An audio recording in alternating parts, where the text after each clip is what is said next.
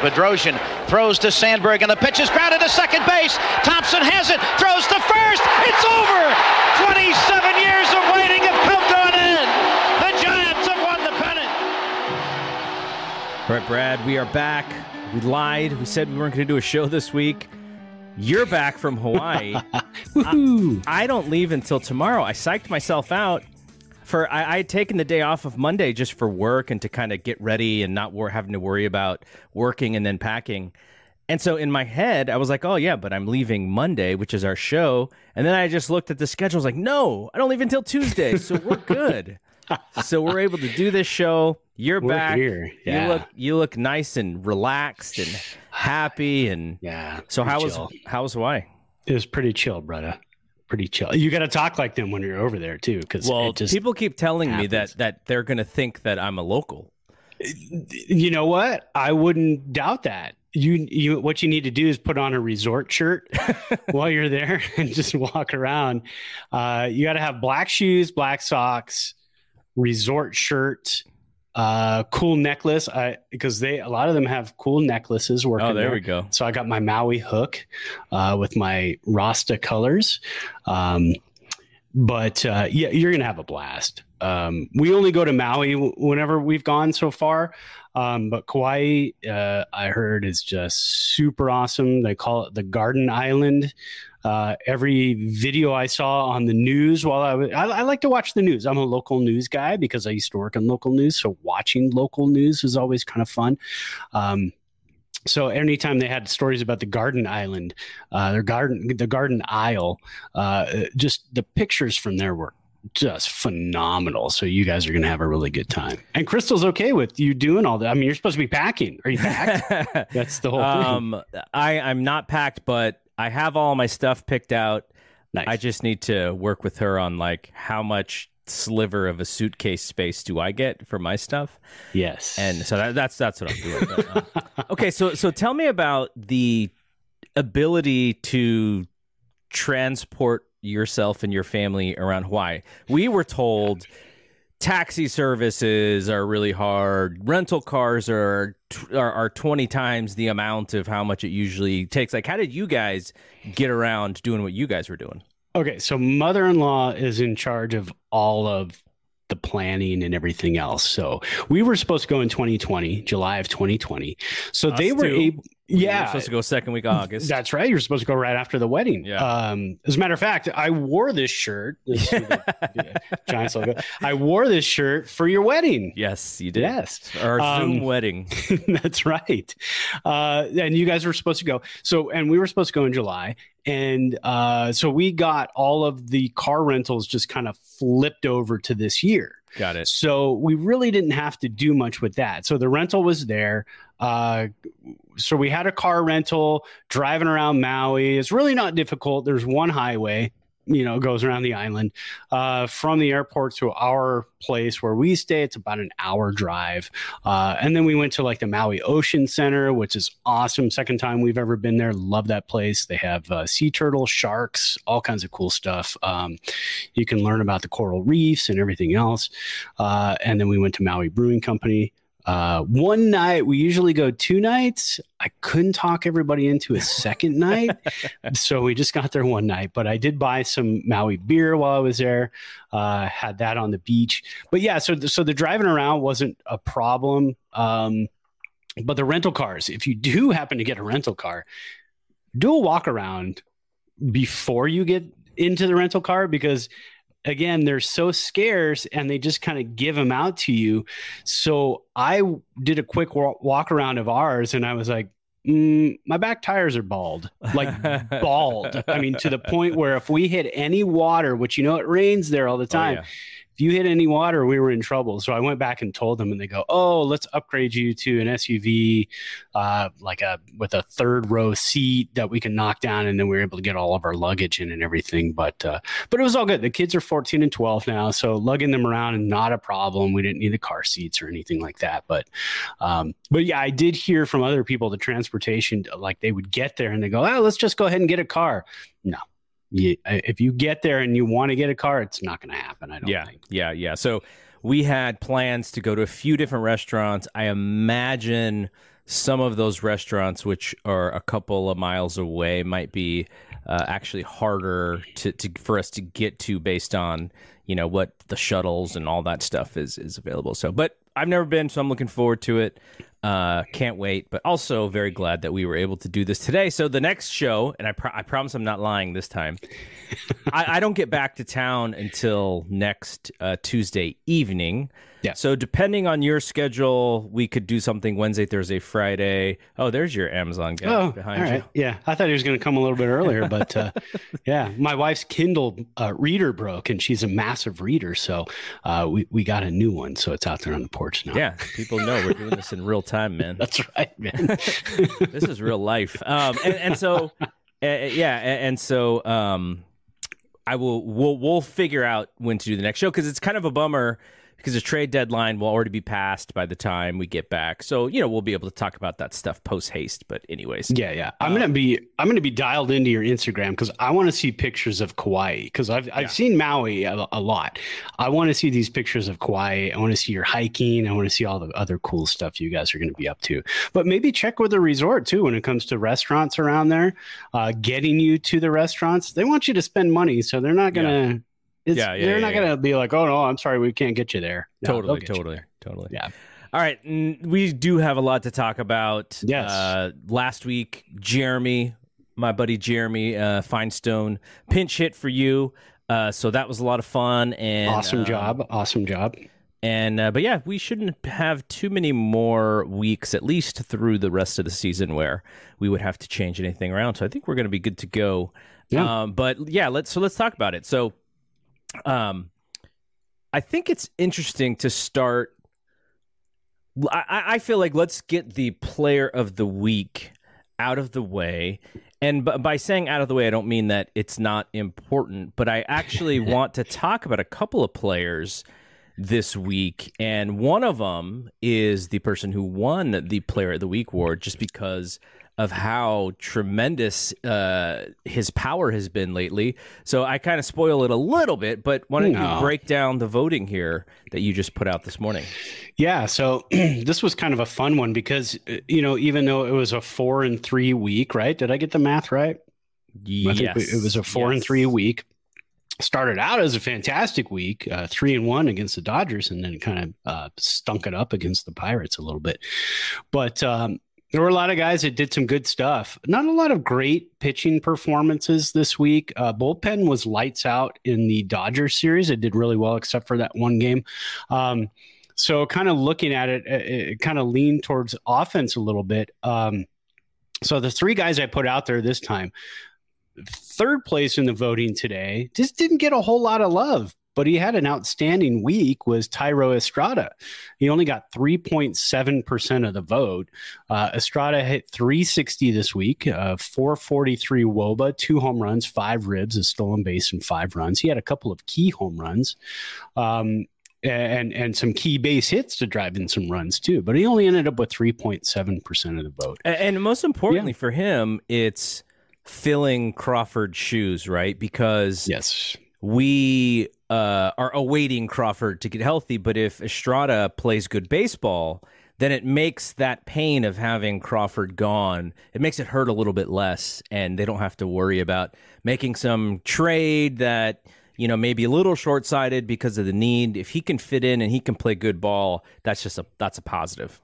Oh, absolutely. And I mean, it's the magic Farhan touch. I mean, it's like who has he picked up this season where we've been like, that guy's a bum. He can't do anything. Pretty much everybody he's picked up this season who's got plugged into the Giants lineup has done something really good at some point. Yeah. Not just like a game here or there, but like Thairo Estrada, when he really kind of came up to stick with the Giants in when they were in Arizona, and then he had those 2 games right off the bat where he hit a home run, and then he gets a grand slam a week or so ago. I mean, it's just he's been playing lights out. So it's kind of a bummer that he only got 3.7% of the vote today, but it wasn't his week because he got outshined by a couple of other guys.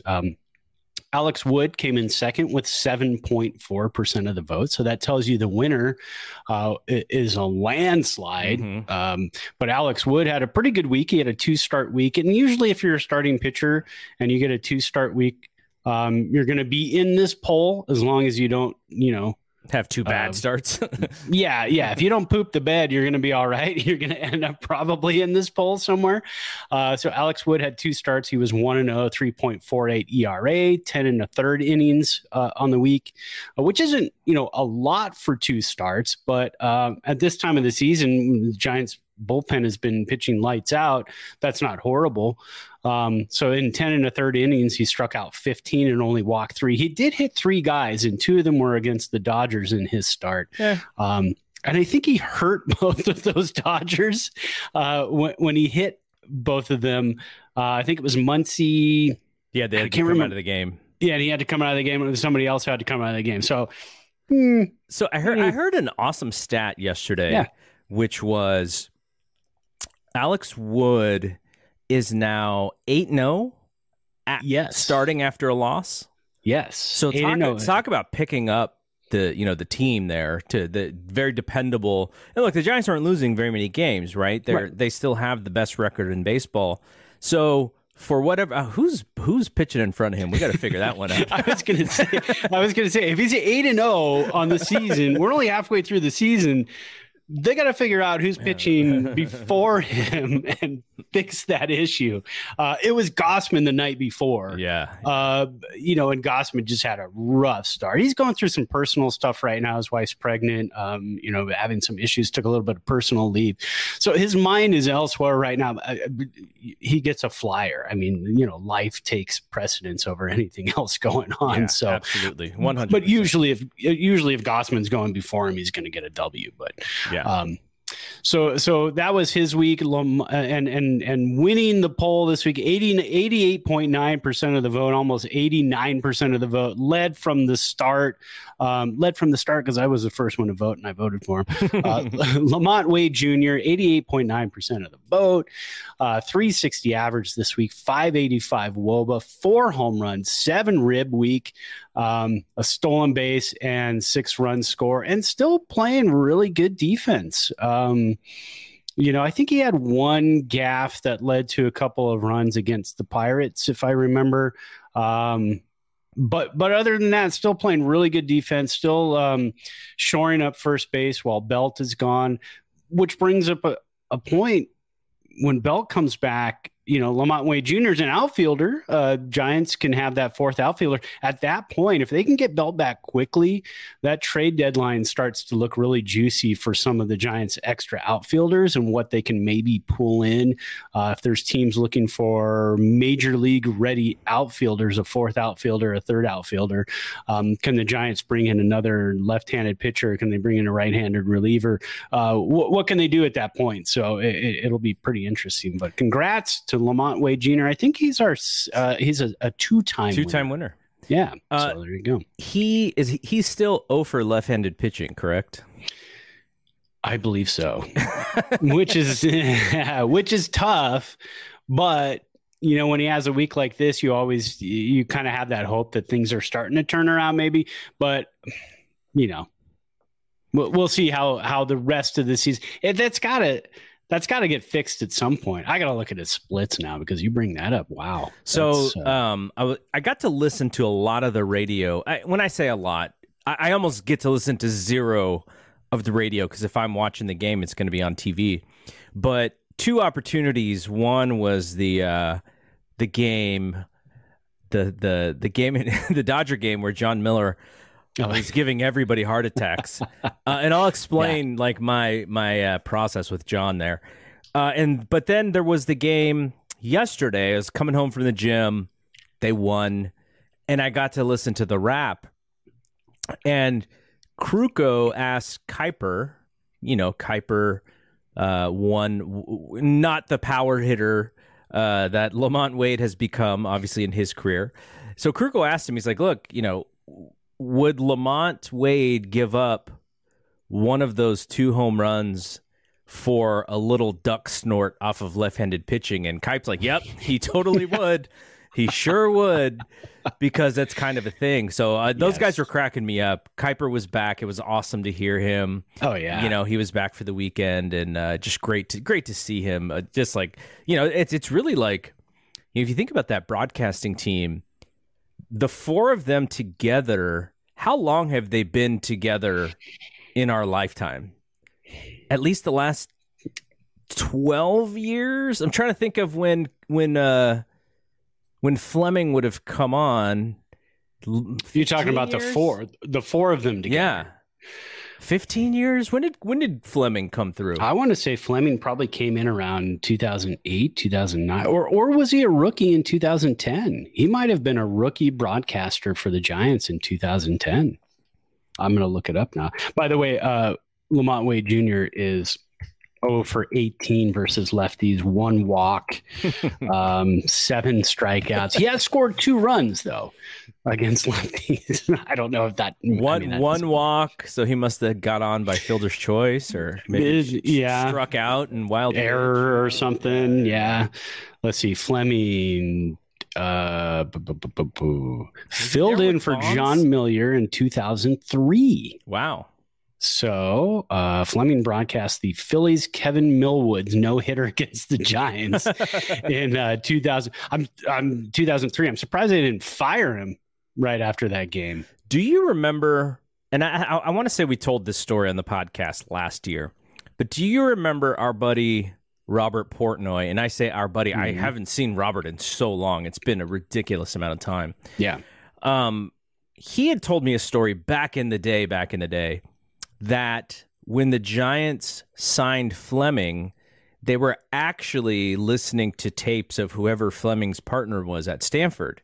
And so they're scouting this other guy, and then they hear Fleming on the tapes and like, no, we like that guy better. That's what Robert told me. Like I would assume that's true. Like he's not going to just tell me something crazy like that. No, and I remember that same story from him too. So, and I wouldn't doubt it because Robert was AAA. You know, he broadcast AAA baseball for the Dodgers and had put his own tape into a couple different places as well. He was like, that's as close as you can get to a big league job too. Absolutely. When you're sitting behind Vin Scully, it's kind of tough. Yeah. You're not going to automatically get thrown that job. I mean, you've got Charlie Steiner, you've got Vin Scully, you've got those guys in front of you. So it's like, I believe he put in his tapes other places. Yeah. He's like, I'll feel out, what the Marlins are doing and whatnot. So, but yeah, I have also heard that story, that they were listening to the other broadcaster, don't know the name. And I think we probably ran into Fleming at some point because Fleming was with Stanford when we were with San Jose State. Mm-hmm. So we probably ran across him at certain times because I was doing women's basketball, men's basketball, San Jose State baseball, San Jose Giants baseball. But when we were doing San Jose Giants baseball, I don't think Fleming was doing minor league baseball at that time. He was just doing Stanford sports. So, but I'm pretty sure we crossed paths at some point. We ran across so many broadcasters over the year. It was crazy over the years. Yeah. All right. So Lamont Wade is the winner, 2-time winner here. The person I wanted to bring up was Jay Jackson, because when the Giants brought him up, I literally had no idea who he was because he wasn't a prospect. So it's not like I was following him in the prospects list. And then I'm starting to do some research and I'm like, wow, this dude's like 33 years old. Like he was drafted in 2008. What is his story? And so you start to read his story and he goes to Japan. He's been playing in Japan. He's had 3 different stints in Major League Baseball, all the way back to 2015 with the Padres. And so then Andrew Baggerly wrote a story today where he's got this like custody thing going on in Japan with his son, which is a really heart-wrenching story. And man, you're just all of a sudden like, I'm just rooting for this guy. He's coming out like, he's pitching some quality innings for us. I think he's like gotten like 18 out of 19 batters out in his appearances so far. So he's on fire. And then you read this story about him and it's pretty crazy. If you are a subscriber to The Athletic, definitely read that piece. But Jay Jackson, what do you think? He could, I know the Giants are probably going to be looking for relievers and starters come the trade deadline. They got Jay Jackson in their back pocket. I don't know how real he is for them, but man, he like whenever he goes out there, I'm like, all right, like which is different from how I feel about Tyler Rogers, even though Tyler Rogers is also having a great season. Yeah, exactly. And with Jay Jackson too, he pitched how many years in the Japanese league, but his ERA was like 2.1 something or 2.2 something. It was ridiculous. So the guy's a great pitcher. But those personal issues he's going through, that was really tough to read, because in different countries, they do things obviously way differently than we do here. Yeah. And in Japan, it is what from reading the article from Baggerly, it's pretty much in Japan, it's possession is 9/10 of the law. So his ex has his child, and because she has the child in Japan, she has possession of the child, because their laws date way back to the point where it was, if that thing, meaning that human, was in your home, it's a possession. It's no different than a couch. Yeah. You own the house, you own the couch. You own the house, you own the child. The child's in the house. So him trying to see his child, it's a tough read. It's very, like you said, it's very heart-wrenching to know that he can't even FaceTime with his child. He's just trying to get to FaceTime with his child. His child is 2 years old now. Last time he saw him was about a year ago or so. And so he's just trying to get in touch with him that way, to say, I'm part of your life still. I'm going to be part of your life no matter what. Read the article. It's just awesome. I can't do it justice. Andrew Baggerly is such a great writer. It's a fantastic read, but he is my new favorite Giant, Jay Jackson, just because there's a link in the article too to his clothing line.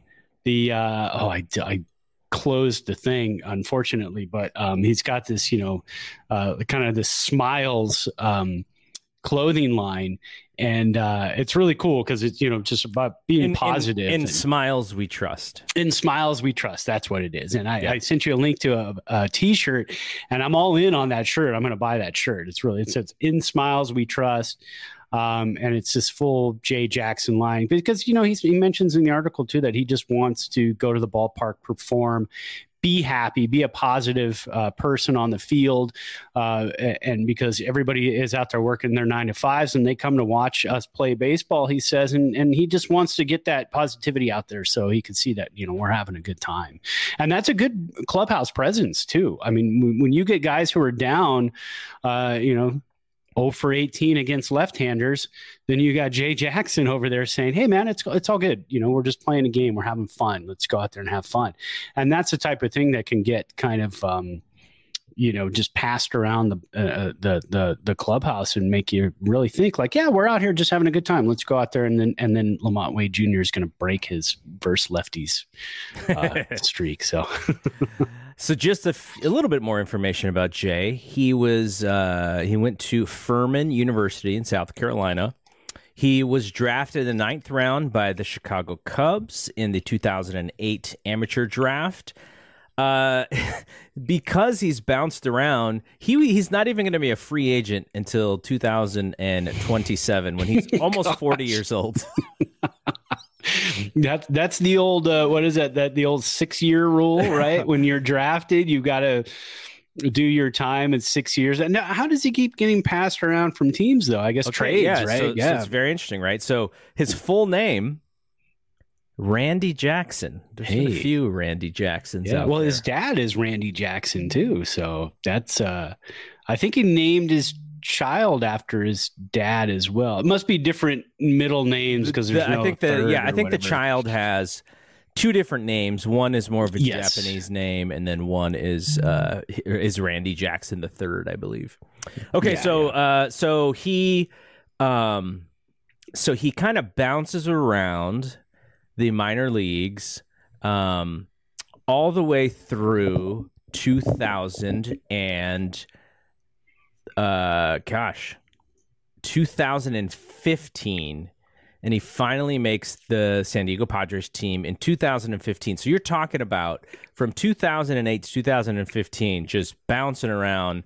Chicago Cubs affiliate, Florida Marlins affiliate, or Miami Marlins affiliate, Milwaukee, Pittsburgh, Milwaukee again, and then the Padres, and he makes the big club with the Padres. He has 6 appearances and does not pitch terrifically well in those 6 appearances. Even goes to Mexico in 2014, 2015. And then in 2016 and 2017, he plays for Hiroshima in the Japanese League. And he has a really good season, low ERA, high strikeouts. In 2018, he's back with Hiroshima, another really quality season. And then he's back in AAA in 2019 with Milwaukee, makes the big club, has 28 appearances. So he actually does get some time. And he pitches okay, not really tearing the roof off with his stuff, but goes back to Japan for 2020. We were obviously in this weird situation. Giants sign him 2021. He has 8 games in Sacramento, and I don't think he gives up a run. And so he comes in 3 hits in 11 innings, and so then he comes into the big club, and he is so far 6 innings, 0 hits, 9 strikeouts, 1 walk, and that is where we are with one Jay Jackson today. And he very well could have made the roster out of spring training as well, but he tore his hamstring in spring training, actually off the bone, right? I mean, It was a really bad hamstring tear and didn't make it back up to the majors until mid-July. So pretty amazing story. He is my new favorite pitcher. Whenever he comes in, I will stop what I'm doing. I will watch. Him getting out of the jam yesterday against the Pirates was kind of a highlight of the game. That was awesome. Came in with the bases loaded. And I think at that point it was either 1-1 or 2-1. We were up 2-1. I think Lamont Wade Jr. had already hit his second home run. And bases loaded, and he came in and got out of the jam. So that was pretty awesome. All right, so for the video podcast, you saw this graphic at the beginning, which was the Bait LA, my favorite, my favorite thing, one of my favorite things in the world. Those listening on the podcast, it's just I always post this on Twitter, in our Facebook group, which is some Giants fans spelling Beat LA, and the E and the A is in the wrong spot, so it is Bait LA, and. Awesome. So the Giants go into LA, and Jeremy, who was on the show with me last week, he was very glass half full. For whatever reason, I was glass half empty. I was a little apprehensive. I was a little conservative. I was like, oh man, Crawford's out. Dodgers they're just chomping at the bit. And then, what I didn't mention at the time, though, is the Dodgers are dealing with their own injuries too. There's this Trevor Bauer situation. Did you read the latest thing on Trevor Bauer? I haven't read the latest thing, but unless you're talking about the clubhouse. Yes. Is that what you're talking about? Yes. So I have a Dodgers fan buddy who I was asking. I was like, hey man, like, what is this situation? This would have been during the series, because he and I were kind of going back and forth. He's a Dodger fan. He lives in LA. And I was like, what's going on with Bauer? And he says that he thinks that Bauer's not coming back to the team. And I was like, what do you mean? Like, how could that be possible? And he's like, the guys don't want him. Like, and I guess, we'd been talking about Bauer. We were talking about him in the offseason. We're like, he should come to the Giants. And then when he picked the Dodgers, we're like, F Trevor Bauer. Yeah. But the thing, the one reason why you probably were okay with Trevor Bauer not coming to the Giants is because of the shenanigans, right? Like, he's very outspoken. He's a little off. He has his YouTube show. He takes this interesting deal with the Dodgers. And so, I guess it comes down to, we'll deal with the shenanigans as long as our goals aren't interfered with. And because he's got this case out with this woman who said that he sexually abused her, that is kind of screwing with what they're trying to do, which is win a championship. So it's almost like he's persona non grata in the clubhouse, and they don't want him back.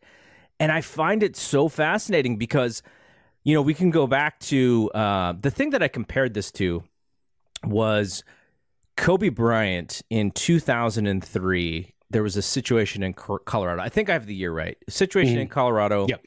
Woman said that he sexually abused her, and he was fighting this case. He would play basketball, then he'd fly for the trial, and then he'd come back and he'd play basketball. And so essentially what happens is I think she takes a deal or whatever, and he's okay to play. But the fan base, and this now we're talking almost 20 years now, but the fan base, I remember the fan base just being like so anti-woman who was possibly sexually abused, and so pro Kobe Bryant, pro athlete. Oh, how could he possibly do this, right? And so now, you know, we're talking 19 years later, it feels a little flipped to me. And that's probably part of kind of, you know, where we are today. Me Too. So, you know, we've seen things happen where guys kind of skate around these things, and I'm not even implicating Trevor Bauer in any way. Like, right. I literally have no idea what's going on, but it's just the culture and the temperature around this has changed. And now, like, his teammates don't even want him in the clubhouse, according to kind of what's the latest. I find that really fascinating because he is, when he's on, like, he's one of the best pitchers in baseball. So now they may have to go find somebody and replace him if he's not going to be there for the rest of the season. Yeah, and you're right. It does feel like a bit of a flip, too, because, I mean, keeping in mind, like, he had his shenanigans, and this goes way past shenanigans to the point of a crime. It's being investigated by the police department. Charges could be brought. He could be arrested. He could have a couple $1 million bail. It could be a flight risk. Who knows? I mean, it's gone way past shenanigans of, cutting his finger on a drone like he did, back in the playoffs with the Indians. Guardians. The Cleveland Guardians back however long ago that was. The Arizona Diamondbacks didn't want him either because he was such a, kind of a mess with them. He pitched here in Reno with the Reno Aces, coming up with the Diamondbacks organization. It does feel like a bit of a flip, which is great because there is a victim here, alleged victim. Still, again, I work in the court system. I work, on one side of the court system, and even though I'm on that side, I still believe you've got to have all the facts. You've got to have everything in before you can even begin to build a case. That's still being gathered. Article I had read is that they're taking so much time to do this too, is because they said, we've screwed up. The LA Police Department came out and said, we've screwed up before with celebrities. We've charged things too early before we've had all the facts because of public pressure. So they're really taking a step back. I mean, in Reno, when you get an investigation into something like this, it's pretty damn quick. That investigation is over in like 3 to maybe 5 days, a week max. You're done. You've got all the evidence. You're ready to say we have enough or we don't have enough. So the reason why that's taken so long is because of that. They don't want to screw this up. But yeah, it is really telling for a clubhouse, a championship clubhouse, to sit there and say, we don't want this guy back, man. Yeah, he may be the best pitcher in baseball, but even if they come back and say, we don't have enough evidence, we can't say that this was a crime. He's free to continue playing baseball or whatever. For them to come out and say, we don't want the distraction, we don't want this guy around, that's big. I mean, that's pretty big, because you also have to wonder now, what is his career going to be like from this point on? I kind of look at the Ray Rice situation with Baltimore, the running back. There was video involved in that. The guy never played another game in his life. He was done, let go. This is a different situation where you have some evidence. You don't have any video evidence. You don't have any audio evidence other than phone calls. It's one of those tricky situations where it's a he said, she said. So you really have to do a deep investigation into that. But yeah, where does his career go from here? But really the main focus right now is on the victim and to make sure that everything's good in that situation and the victim gets justice if in case there was wrongdoing. All right, so let's discuss this series. So Jeremy and I record on Monday. The Giants play the Dodgers later that evening. And rough start. Both teams, Giants score 3 in the first, Dodgers score 2 in the first. And then it becomes a bullpen game because Gausman, he gets out of the third inning and he's done. 3 innings, 3 hits, 2 runs, 3 walks, 5 strikeouts. I think he was around 80 pitchers or so, maybe a little bit more than 80. And he turns it over completely to the bullpen. Littell, Garcia, Leon, the aforementioned Jay Jackson, Mac Cheese, they finish it out. They take 6 innings of this game, give up 1 hit, and strike out 6 and walk 1, and they win the game 7-2. The Giants score 4 in the 7th to kind of break it open, and I think that was a really good feeling because the rest of the series was nail biting the entire way. Like, so this was the break. If you're like, oh wow, they scored 4 in the 7th, 7-2. This is the game where we're like, we're not worried too badly. Though I know when Mac Cheese came in, some people were like, oh my God, did he actually, give up a hit? Oh my God. And then, but then he got it out. So it was good. So game 2, the Giants were kind of started the same way. The Giants are up 6-1 in the 5th inning. Dodgers score 1 in the 5th. So it's 6-2. Then they score 3 in the 6th, so it's 6-5 all the way into the 9th inning.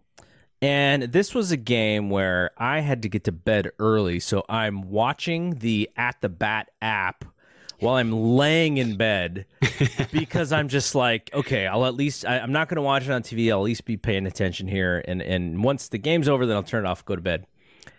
And the aforementioned Tyler Rogers doesn't get an out. Will Smith, 3-run jack. Adios pelota, game over. And I was just like, oh my God. Like, we had an opportunity to go 2-0. And then at that point, we're home free there. We win 2 out of the 4. Then I'm fine. And then the next game, the Giants actually do it back to the Dodgers. The game's 2-1. Into the 9th inning, Giants are down, and I don't even want to say poor Kenley Jansen because he's been there forever, and he's been on the right side more than he's been on the wrong side against us. And the Giants score 3 in the 9th off of Jansen to come back and win this game, and then Rogers comes back in I was going to use a different word, but the courage of Kapler to put Rogers back in after he just gave up the game was pretty amazing, and Rogers finished it off, and the Giants won that game. So they win 4-2. They come back. Jansen had a couple of problems here. So in this game, I'm watching it. I think the wife and I, Crystal and I, were watching. I want to say we're watching like Big Brother or something. That's kind of like a show where we both watch together. And so Big Brother's over, and I flip over to the 9th inning. I know the Giants are losing, and I think Posey leads off. Let me make sure. I'm going to click on to make sure I know what the plays are. Okay, so Posey leads off, and he gets a base hit. So Posey hits Jansen, base hit, good to go. Duggar comes in to pinch run for Posey. There's still no outs. Still, I'm a little like, Jensen could just strike out the next 3 guys and we'll be done. Wilmer takes a pitch that is a little bit above the strike zone and hits it out. And I'm just like, what the heck is going on? Like this doesn't happen. And so that was a hanger. Yeah, he hits that ball out. They're up now, and then they actually get another run because Kurt Casale walked. Like, imagine of all the guys to walk with the bases loaded, right? You walk Casale. Yes, and so they get an extra run, and then they win. They win that game 4-2, and so at this point you're like, okay, I'm good. We split at the very least. We split, and so I'm a happy camper. Yeah. So I go to the Giants, San Jose Giants game, and we'll talk about that in a little bit because I did get to see Marco Luciano play. And so I'm watching kind of on my phone, and there's like the game is kind of playing in different areas at the San Jose Giants game. And so the Giants are DeSclafani's pitching. It's 1-1 going into the 4th, and I just go into the team store. My stepson had come with me to the game. He's very interested in baseball right now, so nice. I bought him a hat, bought him a San Jose Giants hat, and as we're in the store, they have the game playing, and I think it was Will Smith hits another home run. And I'm just like, oh my God. But at the same time, I was like, you know what? We got 2. I'm not going to be greedy. I'll be okay with this. You know, it's because fun. At that point, each team had won a game they shouldn't have won. Right. So at that point, you're like, oh, okay, it's a weird series. It's the Dodgers. So yeah. So we're driving home. Sounds like Giants get killed by the Stockton Ports, by the way, like just destroyed. And so driving home, and Jensen comes in again, but this time he's got a 2-run cushion. So top of the 9th, Yastrzemski leads off, strikes out. I'm like, okay, you know, we can't ask for this to happen 2 times. Like, it can't happen again. Like, that's just not going to happen. So then Flores again, like, base hit. I'm like, wow, like, they're showing a little bit of life. Dickerson strikes out. Okay, whatever. This is going to be over. And so now I'm going to bring in the John Miller calls because John Miller does things sometimes where he enunciates in certain ways that I think the opposite has actually happened from what he is talking about. So Solano hits a double, and I still haven't seen the replay of this. I'm trying to picture the way that Miller described this double. What it sounded like is like it was as if like they played him shallow and he just like hit it to where they weren't and it was over their head. Like I still don't know exactly, but that's what it sounded like in Miller's call. And so we get this, you know, I'm just like, okay, Solano gets an extra base hit, and I'm like, oh, Wilmer had to have scored because there's 2 outs and he's running on contact. Like he's had to have scored. And then Miller goes, yeah, you know, Wilmer's kind of got a bad hamstring. And I'm like, oh no, he didn't score. And so now you're like, okay, well, runner on second and third. And Vossler comes in. And Tauchman goes to run for Solano. So I'm like, okay, Vossler, you know, he's a patient guy. He's going to fight it off. He's not going to be an easy slim pick and, you know, an easy win for Jensen. And so Vossler's just fighting stuff off. And then I want to say it was 3-2, or maybe I think it was 3-2. And the way John Miller exclaims for ball 4, I was so sure that Vossler struck out. I was about to turn the game off. I was like, oh man! And the way he exclaimed it, and he walks him. I was like, wait, what? Like this game is still going on. All right. I was like, all right. Even though you tricked me.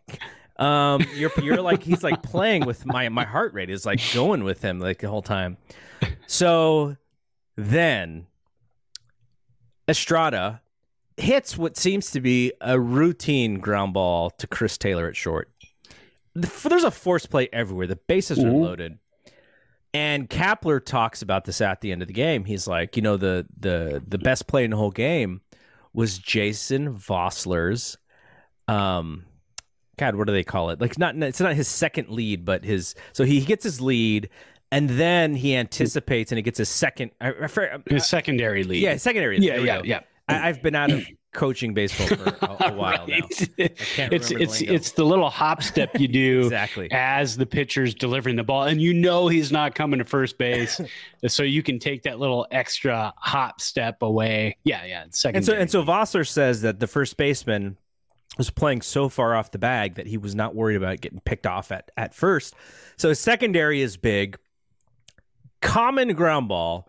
The way that Miller calls this ground ball is like, game's over. The easy ground ball.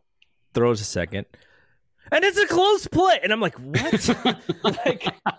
I'm like, wait. What are you doing to me? I was okay with this game being over. And then now you're telling me that they're going to replay and that there was a close play at second. But in my mind, I'm like, when does that ever get changed, right? Like, right. That it sounds so ludicrous that Jason Vossler got such a big jump on a random ground ball to shortstop that he could possibly be safe. And then he's safe, and so they get one. And then Darren Ruff, he's at the plate. It's 3-2, of course. He takes a check swing, and it was pretty clear that he struck out, and somehow he didn't strike out. And so then he walks, and Miller's going crazy again. And finally, we get home. So the ballpark from my house is about 20 minutes away. I got in the car at Solano's at bat. So 1, 2, 3. There's 4 guys have been up to the plate, and I'm home. That's 20 minutes because of this challenge. And so Darren Ruff walks.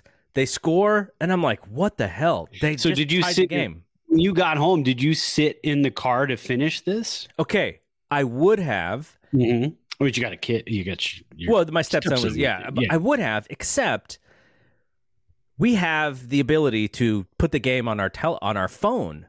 So I was true. So I was like, okay, I had my phone. I put it on Hulu. I'm walking with my phone into the house, and I'm watching what's going on. And then it's like, okay, you got to go, get dressed, get ready for bed. It's already late. Everyone's asleep except for us. Be quiet. Make sure, you don't wake up your sister. Your mom's going to kill me. and then I look at the phone, and I see, I forget who the right fielder is, McKinney, kind of slide, and the ball drops in front of him, and I didn't realize that was Wade who got the single. And I'm like, what is going on? How are they going to win this game? And then they finish the game, and Mac Cheese, Bellinger fly out, Pollock fly out. He gave up a hit to McKinney, and then got a strikeout. Barely any drama in the bottom of the ninth. I was like, man, this is what I get for. Because I was such a radio kid back in the day. I'd rather listen to games than watch games but now it's a little bit different time. But I was like, man, John Miller was going to kill me. So that was my experience with Miller and having a heart attack, and it just reminded me of that's kind of how we did it when we were younger. We were on the edge of our seat for every single call on games we couldn't watch. So that was pretty fun. Absolutely. And I mean, and you're talking about the best in the business, John Miller, of setting you up and giving you that joy, giving you that disappointment. You're living it with him. So I'm going to have to go back and listen to that. I've seen the ninth, the highlights of the ninth, because my experience with that game was nothing. Because I was on the airplane when we were coming home. We landed in Sacramento at 9:25, right? We get off, we go down to baggage check. Everybody's hit the bathrooms, done all their things. We've gone down to baggage check. I pick up my phone. I misread the box score on the app. It's 3-1. There's a highlight. You know how they put a highlight on the inning that's actually going on sometimes? Yeah. So on the MLB app, they've highlighted the top of the ninth, and it said 3 outs, and it was 3-1. We lost the game 3-1. That was for the bottom of the 8th. So the top of the 9th hadn't even happened yet. So we get our bags. We're in Sacramento. We get in the van. We are being shuttled back to the airport or back to the hotel where we spend the night and then drive back to Reno the next day. We get back there. We're scrambling for food because the hotel kitchen is closed. So I bought a bagged chimichanga that I heated up in the microwave at the hotel. Oh, man. And the kids are eating, cup of noodles. We're heating up the water in the microwave. And then I grab the app and I look and I go, what the hell happened? So I'm laying in bed. Everybody's, crashing and going to sleep. And I've got the phone in front of me like this with no sound on, watching all the highlights of what just happened. Yeah. So that was my experience with the game. So I've seen the highlights, but now I'm going to go back tomorrow. I'm going to put on the Bluetooth earphones. I'm going to go to MLB.tv because you can listen to the radio feeds on there. So I'm going to listen to that entire night now that you've built it up like this. And I'm going to go back and listen to that because this is exciting. Miller, man. Miller. Okay. So, that was a series. That's what, that was a series for us. Pittsburgh comes into town. Pittsburgh, if they are not the worst team in baseball, they're one of the worst teams in baseball. And the Giants did not play a good game on Friday. They, you mentioned the Wade error, and that was kind of it. There was a close game, and then he made an error, and a bunch of stuff happened, and they end up losing.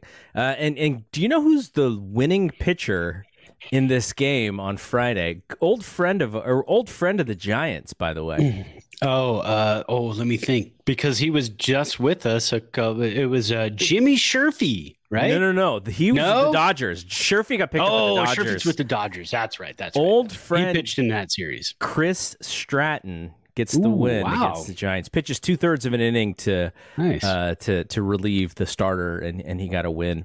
And he's having he's having a pretty good year as a reliever. 41 games, 51 innings, 51 strikeouts, 3-0, 2.58 ERA. So good for him. Maybe the whole starting gig was really not, because I think he threw a no-hitter with the Giants. So maybe the whole starting thing wasn't really his cup of tea, and he's found some success as a mid innings reliever. A lot of these guys can hit this part of their career, find two pitches that they're really strong with, and become really good relievers. So good for him. Yeah. So Saturday was just a nightmare. The Giants don't really play too many bad games. This was a bad game. Gausman got beat up. He rarely gets hit the way that they hit him. 4 1/3, 8 hits, 6 earned runs, which ballooned his ERA all the way up to 2.21. Yeah. And then Littell also gave up a bunch of runs in his one inning. And he's been solid too, which was rough to watch him get banged around. But yeah. And the game was so bad that, do you know who pitched the 9th inning in this game? Our buddy, Mikey Tauchman. Man, at some point, they just might have him play every position. He's in left field, he's in center field, he's in right field, making catches up against the wall. I'm sure you got to make him the emergency catcher, right? Yeah. Craziness. But yeah, that was a game where you just kind of we wrote that game off pretty early. I think the game in the 5th inning was already 6-1, and we're like, it's just one of those games. But very thankful that they come back on Sunday and they win running away 6-1. Lamont Wade, 2 jacks, and Alex Wood, his win off of a loss. Jay Jackson comes in and gets the hold. And then, we get Rogers and McGee throwing the last 2 innings. But the Giants had 3 solo home runs in the game. That's kind of been 4 solo home runs. I'm sorry, because Wade had 2 of those. So out of the 6 runs, 4 solo jacks, Estrada, Flores, and Wade with 2.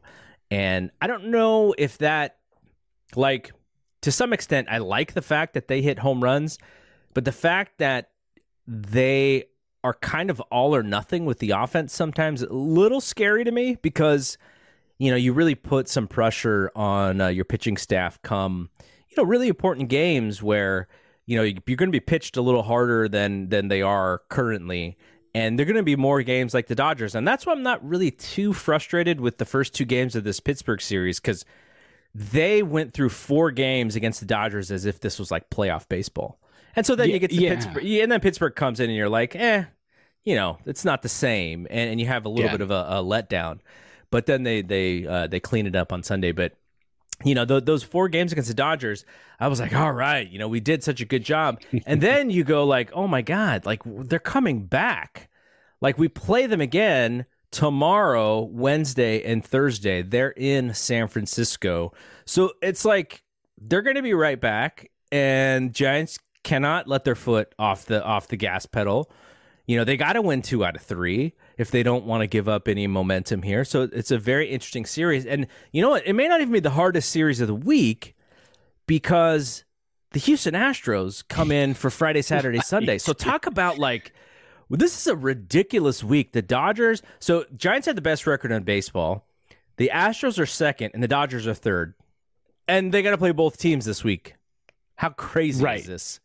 Well, and that's the thing is you feel like, after the Dodgers series for 4 games, we get a rest with the Pirates. You can't rest in Major League Baseball. A team will beat you up if you let your guard down. It doesn't matter how bad the team is.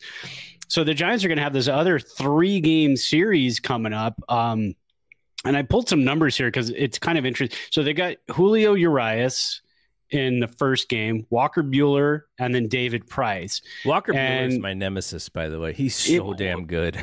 He's against the Giants this year, 27 innings. He's pitched in 4 games, started 4 games. He's 2-0. The bullpen has let him down a couple of times. But in 27 innings, he's only given up 17 hits, walked 6, and struck out 24. So he's pretty nasty. He has an ERA of 1. Against the Giants this year, 3 earned runs in those 27 innings. Julio Urias, he's 1-1 against the Giants this year. In 3 games, 18 innings, 17 hits, 10 runs, only 9 of those earned, 20 strikeouts in 18 innings. And David Price, we saw him earlier in the year against the Giants, 3 2/3 innings total. That was a bullpen game. Game 3 will probably be a bullpen game also, but in those 3 2/3 innings, he only gave up a hit and struck out 6. So, I mean, the Giants are going up against 3 of the toughest pitchers they face all season in this series against the Dodgers. And like you said, there's no letdown after this series. You can't let down against the Astros. They'll sweep you. I mean, they'll sweep you right out of the ballpark. They're a nasty team. So this is how many times have I said this year? This is a really big week because it really is. It's, you've got, and what do they play? 3 against the Astros? Yeah. Or is it so 3 against the Dodgers, 3 against the Astros? And then they get a little bit of a reprieve by going to Arizona for 4. But do they? I mean, again, you let your guard down against Arizona in Arizona, and they'll score 14 runs against you. I watched the Diamondbacks in person. Right. They are not a good baseball team. They're not. But you saw them play Colorado, right? Right. At the same time, what you said is that there's a little bit of letdown. So, they could have a 1-game letdown, and Arizona's a Major League Baseball team, I guess. Yeah. So, they could win, but then they go play the Brewers, which is always an interesting series. Well, and the Brewers are a really good team right now too, and they're looking to add another bat. They added Willy Adames from the Rays like a month or so, or maybe about 2 months ago, and he's been lights out for them. They're looking to add another bat on top of that. So you go into that, and so looking at the Dodgers series that we just finished, the Giants got beat up by starting pitching and took to their bullpen. So you know what's going to happen this time. The Giants are going to knock the crap out of the starters and get shut down by the Dodger bullpen. That's the way it works. And the Giants starting pitching was pretty good against the Dodgers. And then if Gausman rights the ship, It could be a much better series for everybody. Night off tonight. I'll watch some Mad Men. I'll recuperate, and then I'll be ready for the series starting tomorrow. It's going to be super exciting. You're going to be off, tomorrow. You're going to be. It'll be weird. Yeah. And tell me how you did this, but it was tough. Hawaii is we're 3 hours behind Pacific time. Yes. So when the Giants are playing at like 8:00, it's really 5:00 in Hawaii.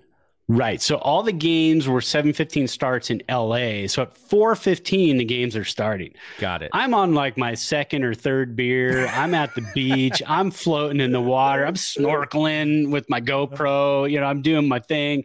I'm having a good time, and the game started. Then you go back to the room, shower up. We're getting ready to go to dinner. Yeah. So I'm catching bits and pieces of the game. So that was the hard part. I think there was one game where we started at like 11 o'clock because it was like a 2 or 3 o'clock start. So it was like noon, something like that. But it's funny, if you're in a fantasy baseball league, I'm waking up at like 6:30, 7 o'clock in the morning, Hawaii time. And I'm getting alerts that like, oh, this game started. You have this guy in the lineup. He's not playing today. I'm like, well, I missed it by like 2 hours. I was sleeping, man. But that was the one thing, is I never got fully on Hawaii time. I think I was up and making coffee by like 6:30 every morning, because I wanted to try to stay, and here I wake up at 7. So yeah, I'm still 2-3 hours off. And then we're going to bed. I think we like lights out at like 9:30, 10 o'clock every night, because I didn't want to get too far off. Right. But it doesn't matter, because I am so tired right now still. And I've been back for like 3 days, but I'm so exhausted because I had to wake up at 5 o'clock this morning, which was 2 o'clock Hawaii time. So I'm still trying to get there, but you're going to have a blast. I mean, you're going to be looking at your phone while you're at dinner and being like, hey, the Giants are in like the 5th inning and it's dinner time and they're in San Francisco. What's going on? Yeah, exactly. Okay, so let's quickly, we have a question. All right. Someone, being my son, who co-hosted this a few weeks ago, he wanted to know, Adam Frazier. So Pittsburgh trades Adam Frazier to San Diego. Yep. Adam Frazier's having an excellent season. And he wants to know, does this move put any urgency on the Giants to make a move? And I think this is an interesting question, because I think what I think about Adam Frazier is probably a little less than what the necessarily like the mainstream media thinks about Adam Frazier. And you can use analytics to sort of wonder what Adam Frazier is doing, and if he's like, is he having like this really great season? Yes, he is. Mm-hmm. But is this indicative of what he usually does? I don't think it is. No. The one stat that I immediately looked at when he got traded was batting average, or batting, what is it, the BAPIP, whatever that's whatever batting average against balls in play. Right. So what that stat does is it tries to tell you whether or not the player is lucky, unlucky, or just sort of like things are happening the way that they should be happening. His batting average batting average balls in play, whatever, is like so much higher than it's ever been in his career, which gives you a little bit of the thought that he's just a little luckier than he's been. Now, can you duplicate luck? Probably not. Like, you would think that he would come down. That is not to take away what's happening with him, because he's hitting almost 330, and he's going to help the Padres because he can play second base and he can play the outfield. So, we know, the Giants know that, Giants fans know that having the option defensively to just kind of fill in allows you to keep a hot bat in the lineup. So I think it's going to be a really solid pickup for them. I'm not so necessarily sold that this is exactly who he is or who he will be. So to that extent, I'm like, okay, Padres got him. Good for him. Maybe he's not as good as the season that he's having, but still. What they did was they kind of they took the first shot, right? The Dodgers and the Giants and the Padres are all kind of in this mix. And, there are three of the teams that are supposed to be contending for, for the crown in the NL. Now, you mentioned the Brewers. The Brewers are sneaking up on everybody. Yes. The Giants have 62 wins. The Brewers have 58 wins, and I literally have not heard anybody in the national media talk about them at all. I've had my eye on them for a couple of weeks now because they are playing just crazy baseball right now. I mean, and they have been for like a month. They've been nonstop playing really good baseball. So if they're so to answer your question, Brian, yes, this puts pressure on the Giants. It puts pressure on the Dodgers. It puts pressure on the Mets. It puts pressure on anybody else in the National League because the San Diego Padres are the paper world champions of 2021, and they won that title in the offseason of this year. So everybody is still kind of trying to chase that ghost. The Padres still think they're going to win the World Series, and that's good. I mean, they should think that they're going to because they have a really good team. Like you said, too, Adam Frazier does not have the track record of being a great baseball player. Right. But he's a really solid baseball player. He's a solid baseball player. He is a very good piece for this team. He's going to fit into this lineup really well. They have had a hole at second base all season long that they've been trying to kind of fill, and I think this is going to help them. Is it the piece that puts them over the top? No, they're already looking for another starting pitcher, which is fine. The Giants, though, do have guys who are coming back. Brandon Belt, Brandon Crawford, the best hitter on the Giants team, Brandon Crawford, will be coming back. That's a piece they're going to get, and they're still playing good baseball. 4-3 against the Dodgers and the Pirates. I mean, it should have been 5-2, 6-1 maybe, but still, they're staying afloat. Tommy La Stella, Evan Longoria, who was just playing great baseball before he got hurt too. So if the Giants don't make an offensive move, and I said this on Twitter yesterday, if the Giants don't make an offensive move, I'm not going to be shocked. I'm not going to be hurt. I'm not going to be mad about that. If they don't make an offensive move if they don't make a pitching move back into the bullpen, another starter, I'm going to be shocked and surprised. Joey Bart's name was thrown out there yesterday. How valid is that? I don't know, but I've talked about that earlier in the season. I talked about this on our show that, Joey Bart could be a piece to be moved. We've got Patrick Bailey. We've got Genovese, who's another great catcher. This regime did not draft Joey Bart, so if he's gone, I'm not shocked. They better get somebody like Max Scherzer in his place, or somebody that they have control over for a few years, at least 3 or 4 years down the line. But yeah, shot fired by the Padres. I mean, after today, we've got 4 days left before the trade deadline, so it's gonna get really fun. I'll try not to text you too early Hawaiian time. I'll try to I'll make sure it's like, 7 a.m. So 10 a.m. here. How about that? There's a rule. Okay. 10 a.m. or whatever Crystal says, because that's you're not the rule maker, by the way.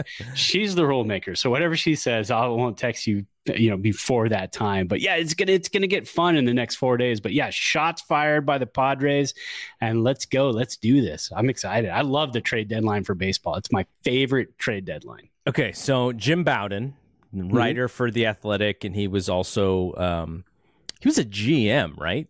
Jim Bowden? Yes, he was with the, I want to say Reds, I want to say Nationals. I'll look it up. You go ahead. Yeah, the Reds and Nationals. You're 100%. Oh, okay, there you go. Yeah, 1999 Executive of the Year by Baseball America. I used to listen to his morning show on MLB Radio on XM a few years ago, and it was a fun show. It was a really good show. He's very knowledgeable. Okay, so here's a trade for the Dodgers, the Giants, and the Padres. His Dodgers trade is The Nationals trade Max Scherzer to the Dodgers for Diego Cartaya and Ryan Pepiot. I think Cartaya is a pretty high prospect in the Dodgers organization, but I was just like, that's it? Like, wow, that's it for Scherzer? Can't we replicate that? I think we could, but is Scherzer a free agent after this year? Yeah, so there's not going to be a lot involved in that. And the Nationals just got swept by the Orioles this weekend. So that kind of makes Scherzer a little more available at this point too, because say they would have swept the Orioles and kind of jumped back into it a little bit more. I think they're 7 games back now. So I would imagine at this point, Rizzo, the GM for the Nationals, is like, all right, we'll sell. It's time. Like here's the thing, right?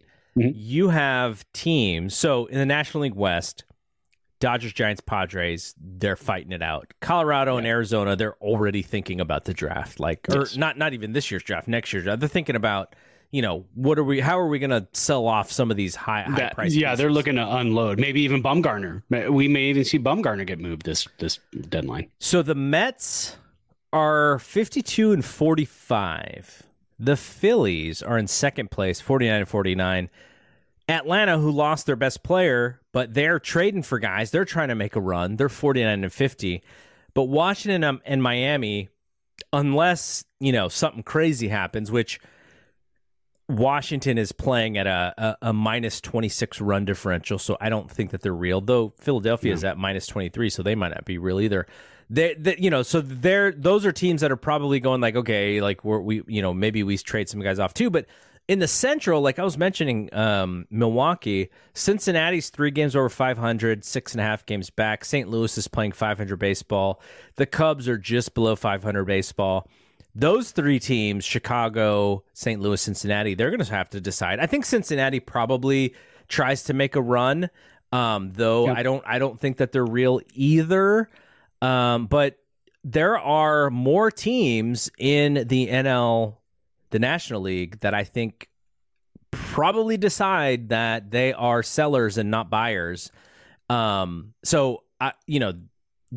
idea that the Giants, the Dodgers, and the Padres are like fighting for these spots, I think is pretty real, because if you look at the wild card race, Dodgers and the Padres are in the first 2 spots of the wild card, and then the next spot would be Cincinnati, and they have 7 wins less than the Padres. So, you're really talking about definition of buyers and sellers based off of that wild card race. Does Cincinnati think they have a shot at, 6.5 games back in Milwaukee, or, 5.5 games back of San Diego? I'm not quite sure that I would think that they would have a great shot. And Philadelphia is at playing 500 ball. I mean, they got Bryce Harper, so you kind of have to fight for it a little bit, but I don't know, like all these teams outside of the division winners or the division leaders in the East and the Central may all just decide like, we're sellers, guys. Like, we're not catching these other teams. Well, and that's the thing with teams like that, like Cincinnati, they kind of have to look at their division and say, this is our shot. It's not going to be the Padres. It's not going to be the Dodgers. It's not going to be the Giants. It's not going to be that wild card spot. We really have to go after the Brewers. And the Reds had a lot of high hopes at the beginning of the season too, even though they let Bauer walk, without trying to lock him up or do anything else, which again, hindsight, fantastic move. But the Reds, they have a young team too, and they were in the playoffs last year. Everybody was in the playoffs last year except for us, but whole different year. But yeah, so I could see the Reds kind of making a little bit of a run. But really, you kind of have to say, you have to look at that and say, we got to put our sights on the Brewers because they have so many games left against in division teams versus you can't make up that ground on the Padres because you're not going to play the Padres a bunch of times. You're not going to play the Dodgers or the Giants a bunch of times, but you are going to play the Brewers a lot of times the rest of the season. You sweep them in one series and all of a sudden you've cut that in half and you're 3.5 games back. Then you've got a shot at it. You feel like we can make this happen. So, All right, so last part of this show, I just want to quickly talk about my trip to San Jose to watch the San Jose Giants play Stockton Ports. Now, San Jose Giants have a really good record. Stockton Ports have a terrible record, and of course, the Stockton Ports beat the bumps off of the Giants. That's baseball. But what I want to talk about a little bit is these prospects because, I got to see the number one prospect in all the Giants organization, Marco Luciano. He looks great up there. He looks like a man amongst boys. I didn't get to see too many of the pitching prospects that are there. The guys that I saw throw for the Giants were not great. They were topping off at 92 miles an hour, which is great for, whatever. But in today's day and age, the velocity that you see with these guys pumping high 90s all the time, there was none of those guys. But I wanted to play a little video of some of Luciano's ABs. I think he went 3 for 5. I have 2 of his hits in this video. It's literally 55 seconds. People watching on video, you'll enjoy the my amateurish videography. But for those who are listening on the podcast, what I'll do is I'll link the YouTube video that I put up in the podcast feed. So if you want to watch it, you can check it out. But let's play the video of Marco Luciano. I think he goes 2 for 3 in these ABs that I actually get video of. Here we go.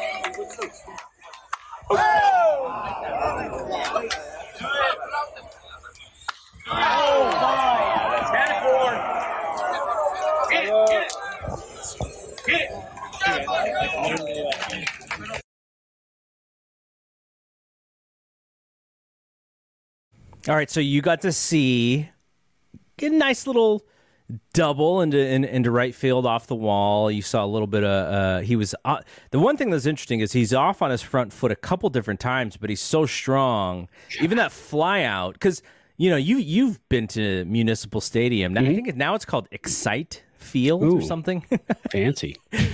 But that's a deep park. That's not an easy park to hit home runs at. So one of the last one, he was off on his front foot and really just threw his hands at it, and he hit the ball to the warning track or whatever. But it was really fun to see him. He was DHing, so I didn't get to see any defense.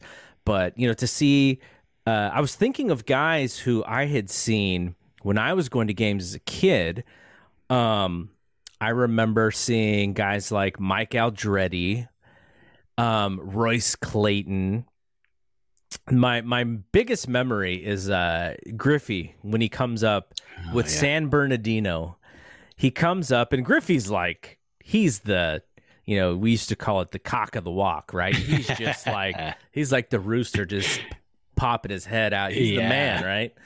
And so there's a doubleheader, and we all had gotten his autograph. He was signing autographs. We got it all in this program.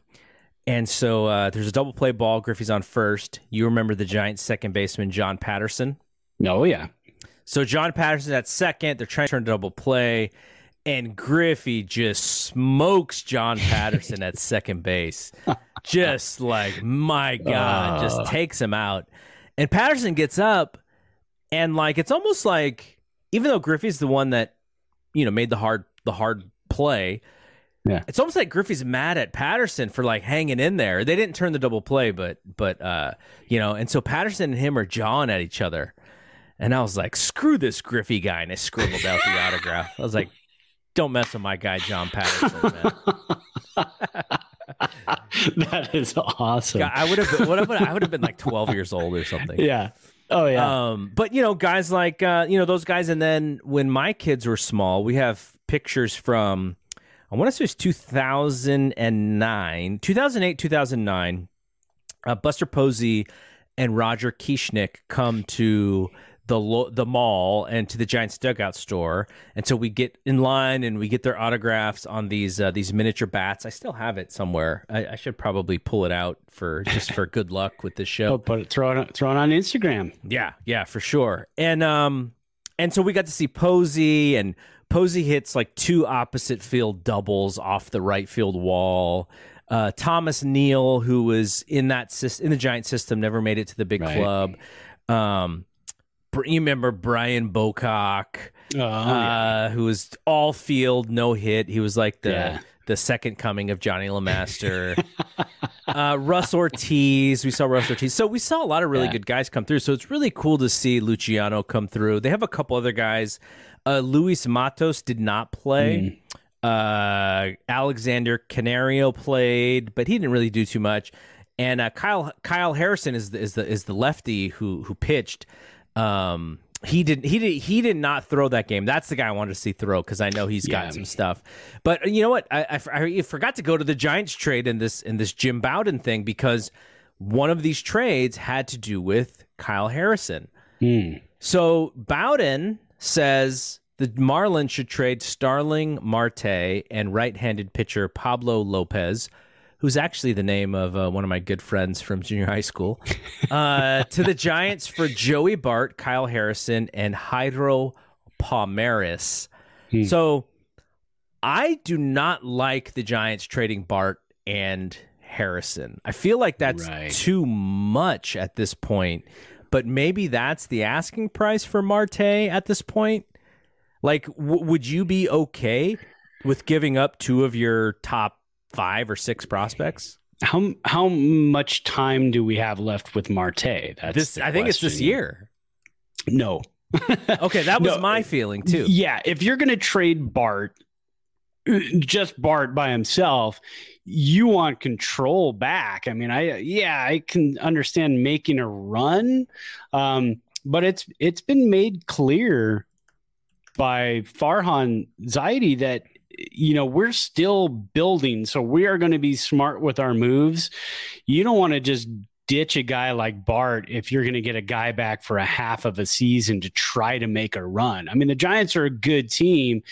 They can continue to build off of that. I think the Padres are in a situation where they're a good team. Yes, they have some young players, but they also have Yu Darvish. They also have they have guys who aren't going to be around on the team much longer. So they're kind of making that run. The Dodgers are trying to win back-to-back championships, which would equal 1.5 championships. It wouldn't be 2. It would be back to back 1.5 championships.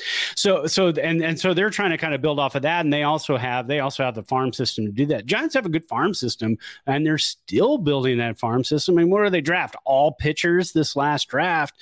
So they're still building that system. No, you don't trade Joey Bart for a half a season rental. And you also don't throw in other players that are in your top 20 prospect list for a half a season rental. No, I don't like that one. And then the Padres trade, they already made a trade yesterday, but he says the Twins should trade Jose Barrios and Taylor Rogers, who I think are their top arms that people are actually trying to get. So he wants both of those guys to go to the Padres for Ryan Weathers, Eguy Rosario, and Joshua Mears. And I guess Weathers is the one who is the top prospect for the Padres. So I don't know. Bowden, he does a lot of this prospect stuff. He does a lot of this GM stuff. He does. That's what he thinks. But man, if any of these things were to happen, like those are all really big deals. So well, I'm looking at Jose Barrios because I want to see his contract. I like Barrios, and I would be good with that. I would be. He's only 27. Yeah, I'd be good with him and Rogers. So Barrios is the rest of this season, 3rd year of arbitration next year, and then that's it. Unrestricted free agent after that. So again, that's not a lot of control for a player who's 27 years old. You got a 27-year-old. I mean, you have to be really sure. This is a crowded field in the National League West. if the Giants had a 7-game lead on the Dodgers and they were faltering and the Padres were nowhere to be seen and the Giants were just contending with winning the West, and then, but it's still, at this point, it's still not a lock on the West. The Dodgers are right behind us. They can go on a run. We've seen it before. The Padres are just loading up right now. So it's a crowded field and a battle. I don't know if you put all your chips in at this point, if you're the Giants. I just don't know if 2021 is the right year to do that when you're still trying to build that team. And again, you're getting players back in Belt, Crawford, and La Stella and Longoria. You're getting 4 starters back here pretty soon. So I don't know if I go all in with something like that. I don't think I'd feel comfortable as a fan. All right, I know we went a little longer today than we normally do, but we were excited. The Giants beat the Dodgers 3 out of 4, and Brad's back, and I'm leaving, so we had a lot to catch up on, considering we were not going to record probably for another 10 days, but this was a lot of fun. The Giants are still in first place. It's kind of unbelievable that they are because of what you just said, right? They're down 4 starters, and they're still playing really good baseball. They're doing their thing here. And then, when we come back, the trade deadline will have happened, so we'll sort of figure out what all the stuff there, and then we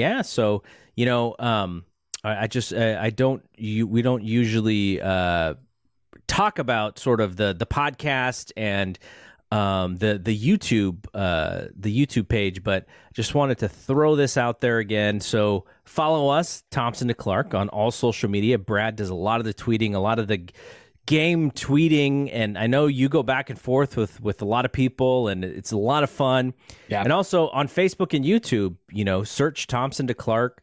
We want to get those YouTube numbers up so that we can continue to do this stuff, because I really enjoy the video stuff as well. You can see how Brad has even configured his office to look like a podcast studio as much as possible. Is that what I guess. It's a studio. What the hell? So check us out on all places. Also, go to Apple and Apple Podcasts, search for us, subscribe to us, and submit a review. We have a handful of reviews up there, and all positive, and we thank everybody who's done that. But the way that we can actually move up in the rankings is to get more reviews. That's the way Apple does it. So definitely leave us a review if you can. 5 stars for the Thompson and Clark podcast. So for Brad, I am Double G. We will see you when we see you. Peace out. Peace.